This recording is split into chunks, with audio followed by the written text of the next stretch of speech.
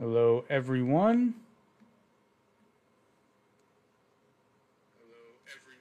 Audio is good. Welcome to this new episode of Average Intelligence News. As always, I am your regular co-host. You may notice I am alone. In the description, it states as to why, but I'm going to save that announcement till the end because I'm counting on the fact that people don't like to read. But for those of you who do like to read, we have another episode of Average Intelligence News, so we'll go ahead and get into some headlines from today.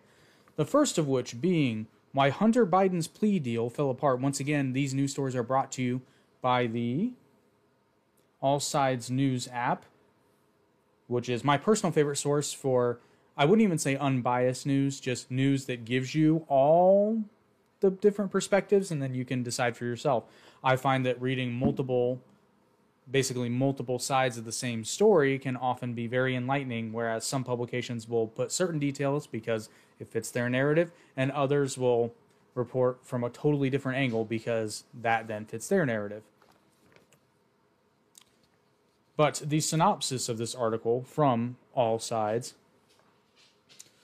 why did the plea deal that Hunter Biden and federal prosecutors agreed to last month fall apart during a hearing on Wednesday? Hunter Biden's legal team said the plea deal would be, quote, null and void unless the president's son would be shielded from further charges. This was an issue for prosecutors who informed the judge that Biden could still be hit with a Foreign Agents Restriction Act violation in the future. This dispute led the Washington Examiner, with a light right-leaning bias according to the All Sides News app, to determine that, quote, the first son may not be handled with such care for other alleged misconduct. Newsweek reports, which Newsweek has a center bias according to All Sides, quoted a number of attorneys explaining why the hearing turned into a, quote, debacle, which I have some of the quotes for you in a moment. One attorney explained that from a legal strategy standpoint, quote, there's little incentive for a defendant to plead to some charges knowing an investigation is ongoing and others could be coming. Another lawyer broke down the judge's objection, stating, quote, the judge determined that the way in which the parties structured their two interlocking agreements required her to play a role in the latter's enforcement without giving her a say over its approval. One provision in the deal gave the judge power to identify potential future breaches in the deal and bring charges. This authority typically lies with the Department of Justice, but according to the New York Times, with a light left-leaning bias according to All Sides, the Biden team fears a Republican victory in 2024 could push the DOJ to go after Biden. The judge deemed this provision unconstitutional.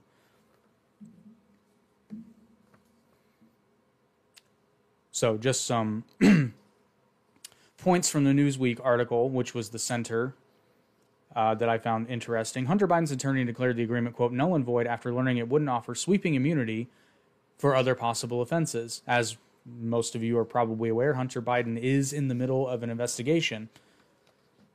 I believe multiple, actually. Not if you don't count this one, it might be one other. I'm not sure.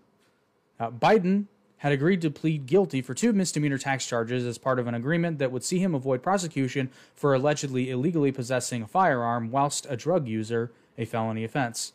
However, this fell apart when it became clear that the Delaware U.S. Attorney's investigation into Hunter Biden is ongoing, and that the deal wouldn't cover the potential charges that could arise from that probe, which makes, I'm not a lawyer, but that kind of makes sense. I can't see how you can agree to a plea deal for one charge and have that immunity apply to different charges in a different investigation.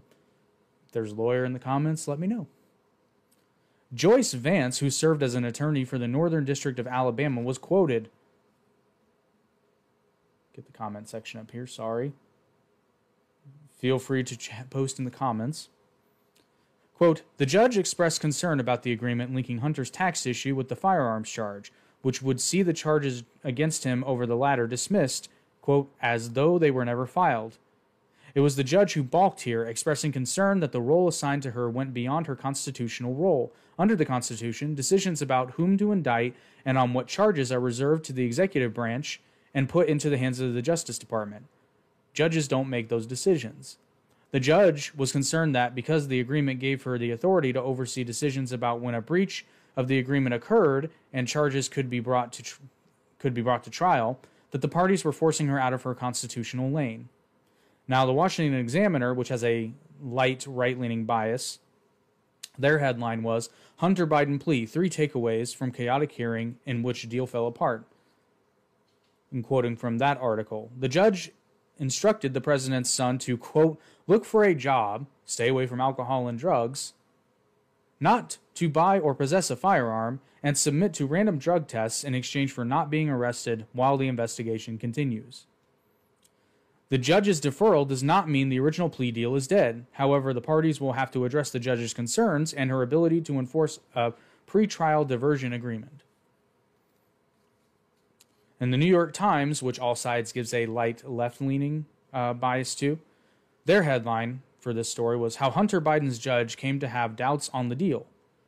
Now, that article pretty much said the same stuff that Newsweek did, but didn't go into as much detail in terms of the legal precedent.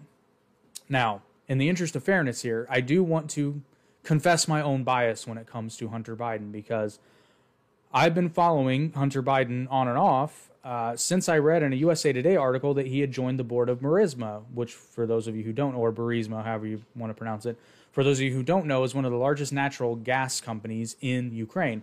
Now, that fact alone wasn't particularly, eyebrow-raising, but what was eyebrow-raising is when I read this, it was in 2014, only a few months after Russia's annexation of Crimea. And I found that very interesting that the son of a vice president would be, who had no background in energy, by the way, and I believe very little in business. I know that he was a director of some sort for Amtrak, which don't even get me started on that. So I do want to point out my bias. And in the interest of also being fair, I almost forgot one of my favorite segments, What Did We Fuck Up?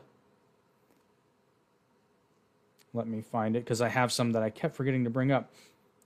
So this has been a few podcasts ago, and I apologize because it has been some time. But on that podcast, I had said that Joe Rogan's photo was discolored by CNN. I was incorrect. It was, in fact, a video that he had posted to Instagram. I don't know. I just got that mixed up in my head. And then this isn't really a mess up, but this is something that was brought to, or I was reminded of, or brought to my attention rather, by a commenter on Instagram who they had posted a comment to one of the clips from our Biden grading episode.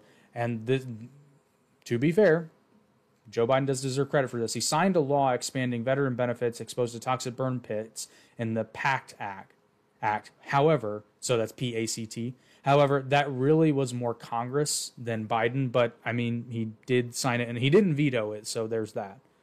And then also one other thing I want to, because we have a video that's kind of getting a bit of a blow up on Instagram. It was a clip we quoted, or rather a reel we posted from our Ron DeSantis announcement podcast that we did a little while ago. And we've been getting a lot of comments on it. So basically, a lot of people are basically alleging that we're racist, and I'm going to guess particularly me, because for context, all this clip says is I say, hey, Ron DeSantis said this. Is it true or false? It's true. That's all I said. Now, what Ron DeSantis said is that Florida has more black-owned businesses than any other state in the United States. That's a factually true statement. Now, one commenter did say, that he's implying that Florida is a friendlier state to the black community. Probably, I mean, let's be honest. He probably is saying that. And another commenter wisely pointed out that may, in fact, actually, he didn't say may. He said it's likely. I digress. But he did point out that the fact that Florida has more black-owned businesses may be because Florida just has a higher per capita, a higher population of black people living in the state. I mean, that may very well be the case. But if the point is that Ron DeSantis and his administration, not even going so far as to say he's a racist, but to say that their administration is unfriendly to the black community, which I cannot speak to because I do not either. I neither live in Florida nor am I black. But it would stand to reason, just thinking logically, that if that administration was again, not even going to say full-blown racist, but if that administration was in any way, shape, or form anti-black people, how do you explain that population? Now, sure, you can chalk it up to people's inability to move and the fact that Ron DeSantis, and as far as the state's history goes, is a recently new phenomenon.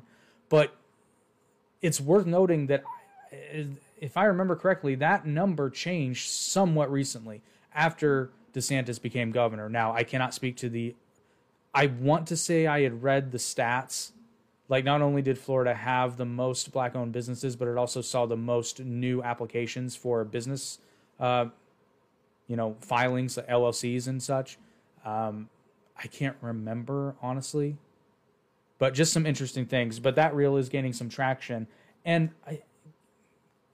genuine question, if someone could please explain to me how pointing out the fact that what Ron DeSantis said is just a factually true statement and not going any more in depth into that, certainly not in the clip, how that is racist. I would very much like to know, because I don't want to be viewed as a racist. I'm not a racist. It's just that that's like saying there's a high Hispanic population in the state of Texas. That's not a racist statement. It's factually true.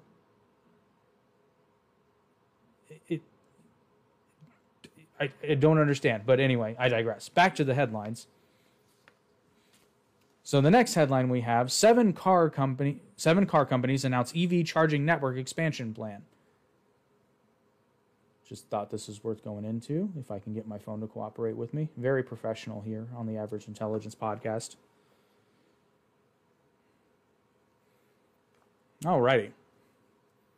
7 automotive companies announced a joint venture to construct 30,000 electric vehicle charging stalls across North America, nearly doubling the current number of stalls. BMW, General Motors, Honda, Hyundai, Kia, Mercedes-Benz, and Chrysler Stellantis, that's Chrysler/Stellantis, are joining forces to increase the electric vehicle charging infrastructure in North America as efforts are being made at the state and federal level to move drivers away from gas-powered cars. While other automotive companies such as Tesla and Ford are not part of this effort, the new chargers will reportedly be compatible with these companies' electric vehicles. The first stations are expected to open next summer. Now, I do remember reading something to the effect of Tesla was going to change over their new charging stations so that it was more friendly to other electric vehicles, although don't quote me on that. I seem to remember reading that. A joint press release, from the company stated, quote, with U.S. electric vehicle sales expected to exceed 50% of total U.S. sales by 2030. I don't know if that's true. That seems a little fishy. Or like that seems, no, I don't think that's accurate. The expansion of reliable charging infrastructure will become even more critical to widespread electric vehicle adoption. Except then you have states like California where they are in one breath talking about banning the sale of gas-powered vehicles in the state and then ask people not to charge their EVs. So you might want to figure that one out first.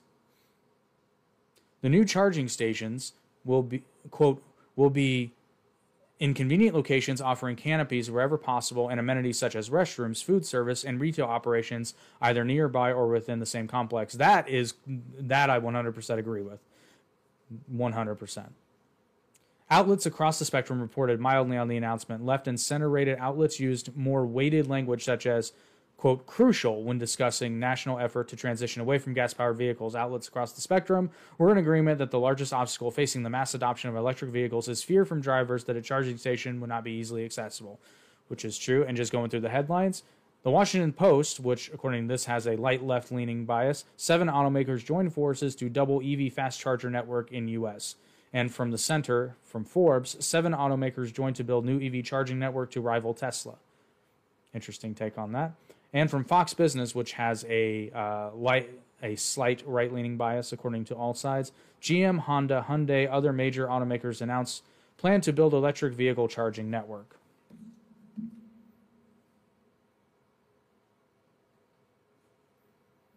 And I just realized I had a typo on my sheet. I'm glad I didn't read that out loud. That would have been embarrassing.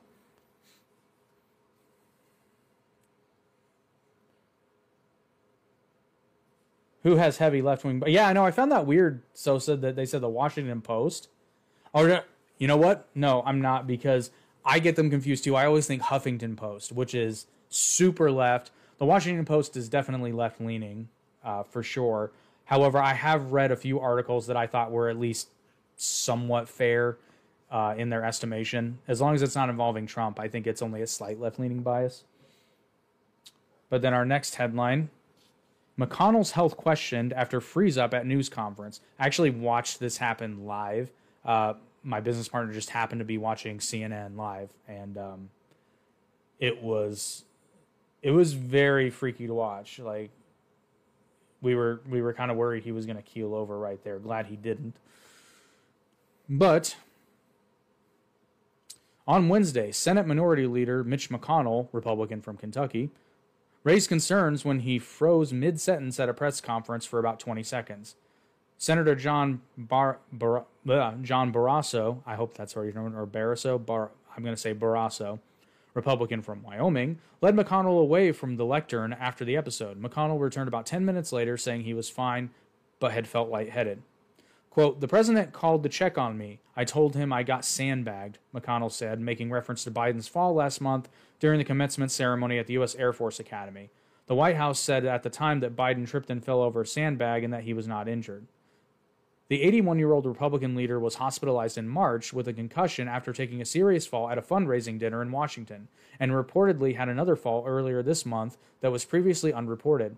McConnell is a polio survivor who has long struggled with climbing stairs and navigating other obstacles. Some right-rated sources focus more on McConnell's joke about Biden. Left-rated sources focused more on other news reports of McConnell's recent falls and framed the situation as more dire.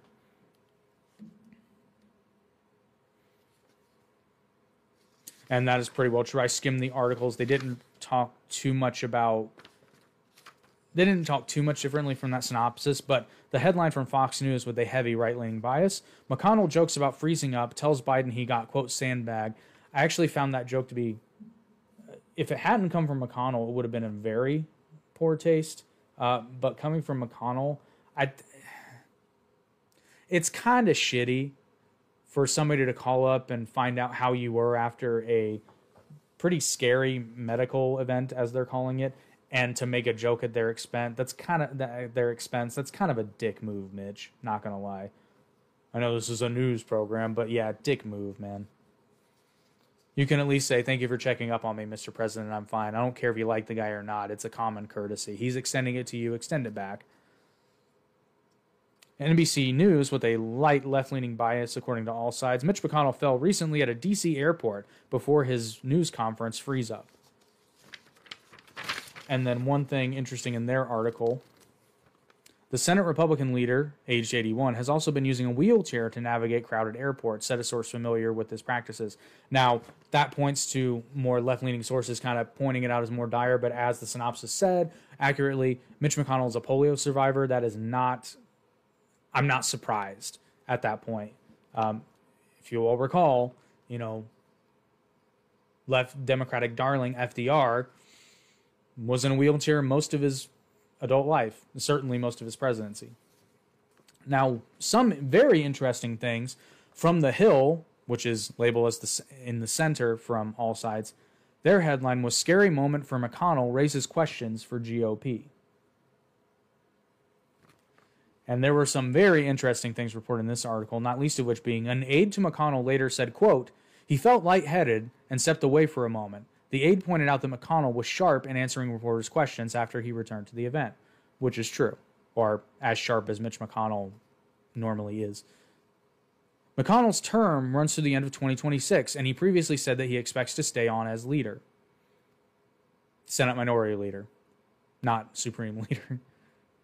But Senate Republican colleagues say McConnell seems to be still suffering the effects of a nasty spill he took in early March, which sent him to the hospital with a concussion and led to weeks of rehabilitation. One Republican senator who requested anonymity to discuss McConnell's health observed that the GOP leader has been more reticent at Republican lunch meetings. The lawmaker speculated that McConnell may be having trouble hearing the conversations at the lunch, just as he sometimes has trouble hearing reporters' questions at press conferences. So those were the big headlines for today. Now, you may notice the glaring absence of the UFO hearings. I thought about including that, but I will be honest, we didn't know what we were going to do on the show tonight. This was kind of a last-minute decision. And we weren't sure if we were going to do a podcast about the UFO hearings, but honestly, each of us didn't really have a lot of time. Certainly didn't have enough time to watch the entire hearing, which we want to do. So I can confidently say that we will commit to doing an episode on UFOs in general, including that hearing, in the very near future, probably week after next. So now we're going to play our headline game, but I'm changing it up this week because now we're going to do CNN and Fox News. And in the interest of being alphabetical order, we're going to CNN first. And how this game works for those of you who are new to Average Intelligence News is I just open up the news app. Oh, wow. And I read the first headline that pops up. And from CNN, more charges brought against Trump in classified documents case.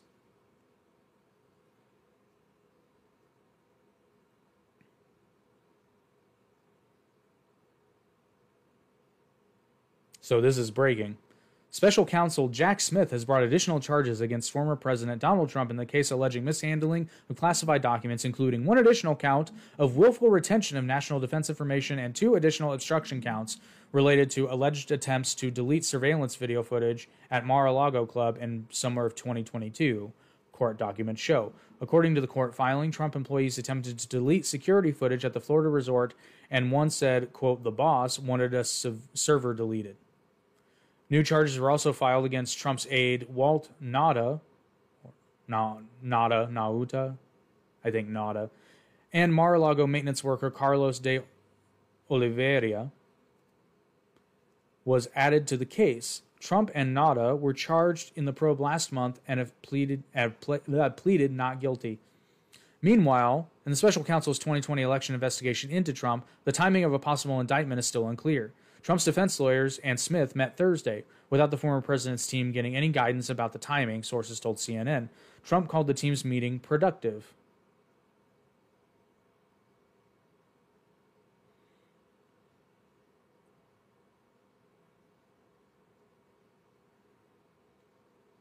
And then new allegations contradict what Trump said about document from taped Bedminster meeting. New details in the superseding indictment against former President Donald Trump contradict his previous denials about the classified Iran attack plans.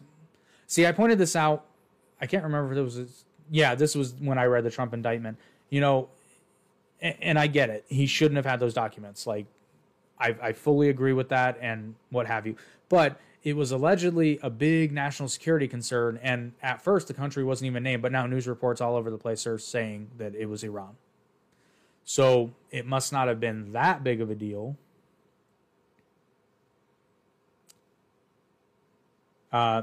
Previous denials about the classified Iran attack plans that he flaunted during an audio-taped meeting at his golf club in Bedminster, New Jersey. The new charges filed by special counsel Jack Smith confirmed that the document in question was indeed classified and about, quote, military activity in a foreign country, which CNN reported is Iran. Over the past few months, Trump has denied that the paper he showed to biographers at Bedminster in July 2021 was a government document and claimed it was merely a news clipping. Quote, "There was no document," Trump told Fox News on June 19th. "That was a massive amount of papers, and everything else was talking about Iran and other things, and it may have been held up or may not, but it was not a document. I didn't have a document per se. There was nothing to declassify," even though he said he could have declassified it on the tape. "There were newspaper stories, magazine stories, and articles," Trump said in the interview. Trump previously pleaded not guilty to all of the charges against him.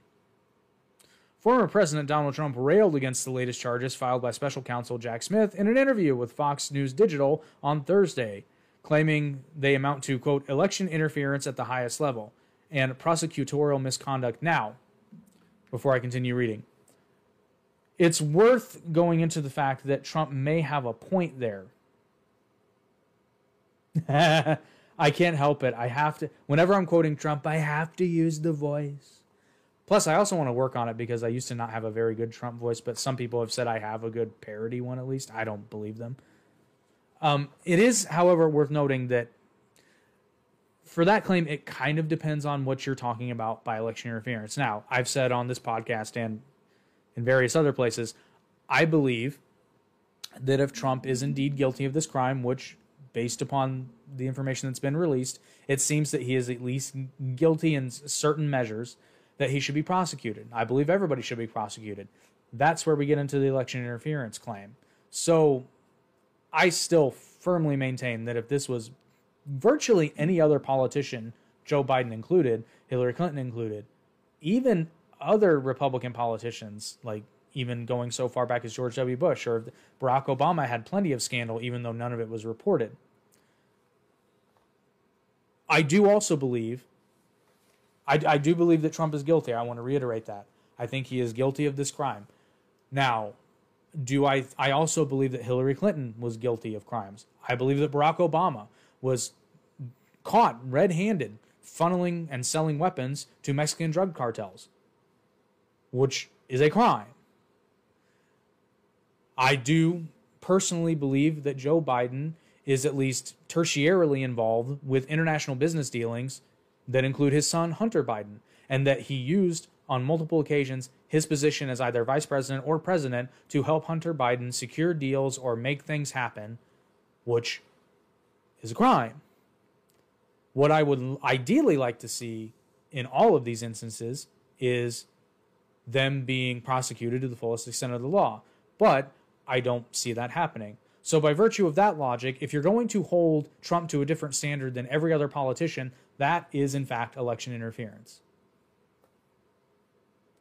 If you're going to hold all of them to the same standard, it is then not election interference. It is exercise of the law. And I want to reiterate, I believe everyone who is guilty of a crime should be prosecuted to the fullest extent of the law. But if that precedent and standard is not going to be held by all people, then you have to go with the most common standard, which is letting politicians get away with everything, sometimes murder, probably.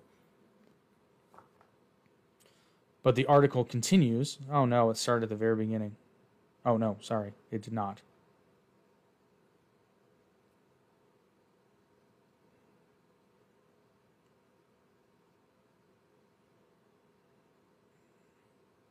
It actually took me to a different article. Shame on you, CNN.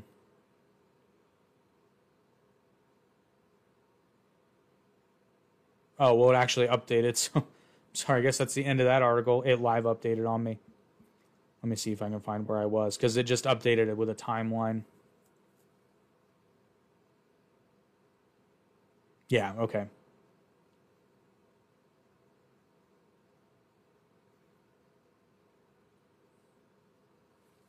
Quote, "They're harassing my company, they're harassing my family, and by far, least importantly of all, they're harassing me," Trump said in his first public comments since Smith brought additional charges in the case alleging he mishandled classified documents after his presidency. He also claimed that his position in the 2024 presidential election polls has made him a target for the Justice Department, which I'm also of the opinion that they want Trump to get the nomination because they're confident that Joe Biden can beat Trump again. Quote, "If I weren't leading Biden by a lot in numerous polls and wasn't going to be the Republican nominee, it wouldn't be happening. It wouldn't be happening," Trump said. "But I am way up as a Republican and way up in the general election. This is what you get." Trump said that, quote, "Our country is suffering from DOJ abuse," adding that hopefully the Republican Party will do something about it. Legal drama surrounding the former president has never been more intense, as he has already been indicted twice this year and continues to face other legal challenges. On multiple fronts, Trump has repeatedly dismissed the case as politically motivated, which he has a point. I don't think a reasonable person can deny that the whole reason the charges are being brought against him, particularly the indictment in New York, is politically motivated. Now, I think Trump gift-wrapped this one for them, but I do think it was politically motivated.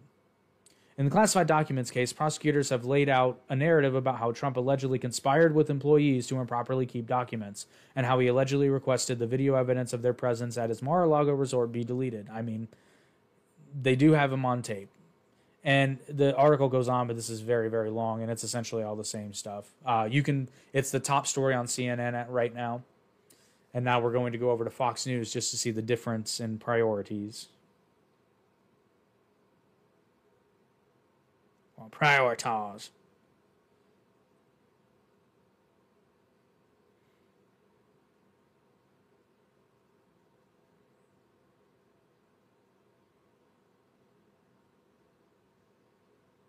Oh, this is interesting. So Fox News is also reporting on this. Trump charged with additional counts in special counsel's classified records probe. Third person charged in Trump documents case. Fox News correspondent Griff Jenkins has the latest on the former president handling classified documents in special report. Former President Donald Trump was charged with an additional count of willful retention of national defense information and 2 new obstruction counts as part of a superseding indictment out of special counsel Jack Smith's investigation into his alleged improper retention of classified documents. Quote, today, a superseding indictment was returned by a grand jury in the Southern District of Florida that adds 1 defendant and 4 charges to the prior indictment filed against Donald J. Trump and Waltine Nauta, the Justice Department said in a statement Thursday. Quote, the superseding indictment adds a new count charging Trump with 1 additional count of willful retention of national defense information. Quote, Carlos de Oliveira, 56 of Palm Beach Gardens, Florida, has been added to the obstruction conspiracy charged in the original indictment, the DOJ said. Quote, the superseding indictment also charges Trump, de Oliveira, and Nauta with 2 new obstruction counts based on allegations that the defendants attempted to delete surveillance video footage at the Mar-a-Lago Club in summer 2022.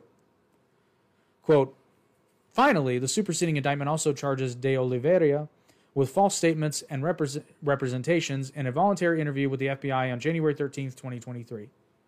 The DOJ added, quote, de Oliveira has been summoned to appear at 10:30 a.m. on July 31st, 2023 in courtroom number 5 at the James L. King Federal Courthouse in Miami. The indictment alleges that the defendants attempted to delete surveillance video footage from Mar-a-Lago. According to the indictment, de Oliveira told an unnamed Trump employee that, quote, the boss wanted the server deleted. Quote, Trump employee 4 responded that he would not know how to do that and that he did not believe that he would have the rights to do that, the indictment states. Quote, Trump employee 4 told de Oliveira that de Oliveira would have to reach out to another employee who was a supervisor of security for Trump's business organization.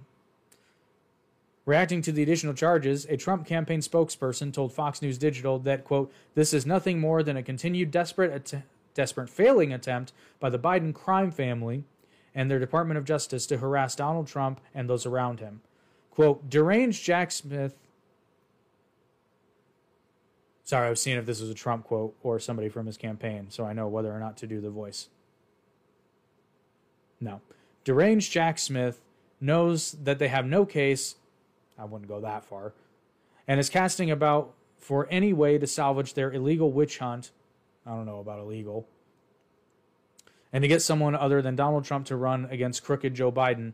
I don't know that they want anybody but Donald Trump to run against Joe Biden, the spokesperson said. Smith was appointed by Attorney General Merrick Garland in November 2022 to investigate Trump's alleged improper retention of classified records at his Mar-a-Lago home. The Justice Department had been investigating the matter after the FBI conducted an unprecedented search of his private residence in August 2022. Nara told Congress in February 2022 that Trump took 15 boxes of presidential records, so that's the National Archives Retention Association, something. It's National Archives.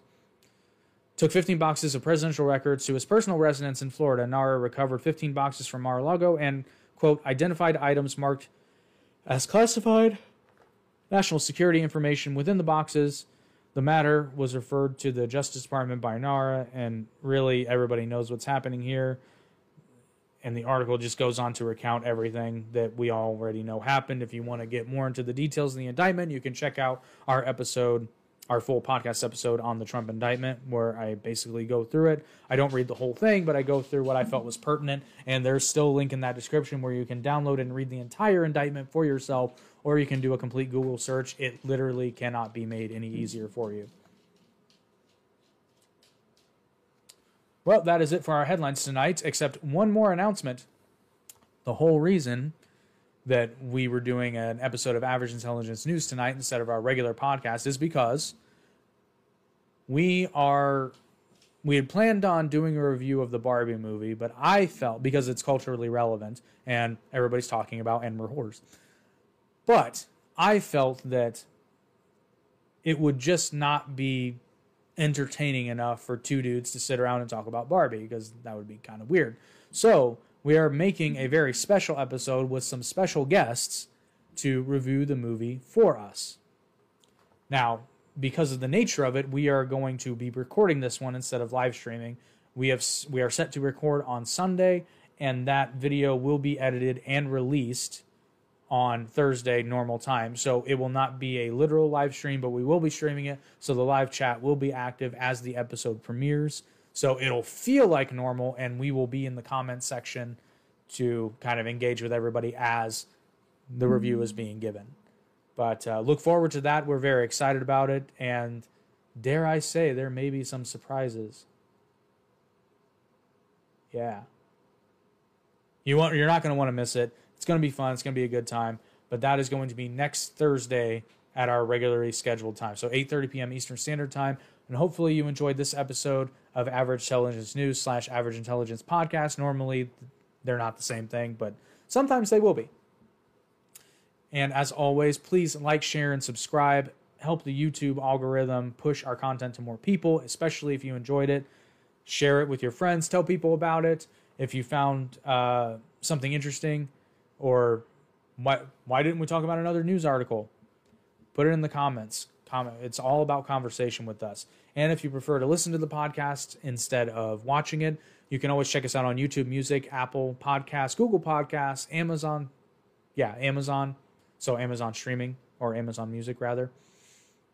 iHeartRadio, Podcast Addict, Podbean, Spotify, basically every major podcast platform. You can find us there, or right here on good old YouTube. And you can check out all of our shorts content on YouTube, TikTok, and Instagram. And you can check out the other podcasts in the Arete Podcast Network by visiting our website, aretemedia.org. There's a link in the description to make it easy for you. You can check out the Average Intelligence Podcast, the Arete Podcast, Down the Middle Podcast for all of you pro wrestling fans, and for all of you Disney / theater nerds. You can check out the Part of Your Broadway World podcast as well. And we have more stuff coming soon we're very excited about. But for tonight, we will bid you adieu, good night, and good news.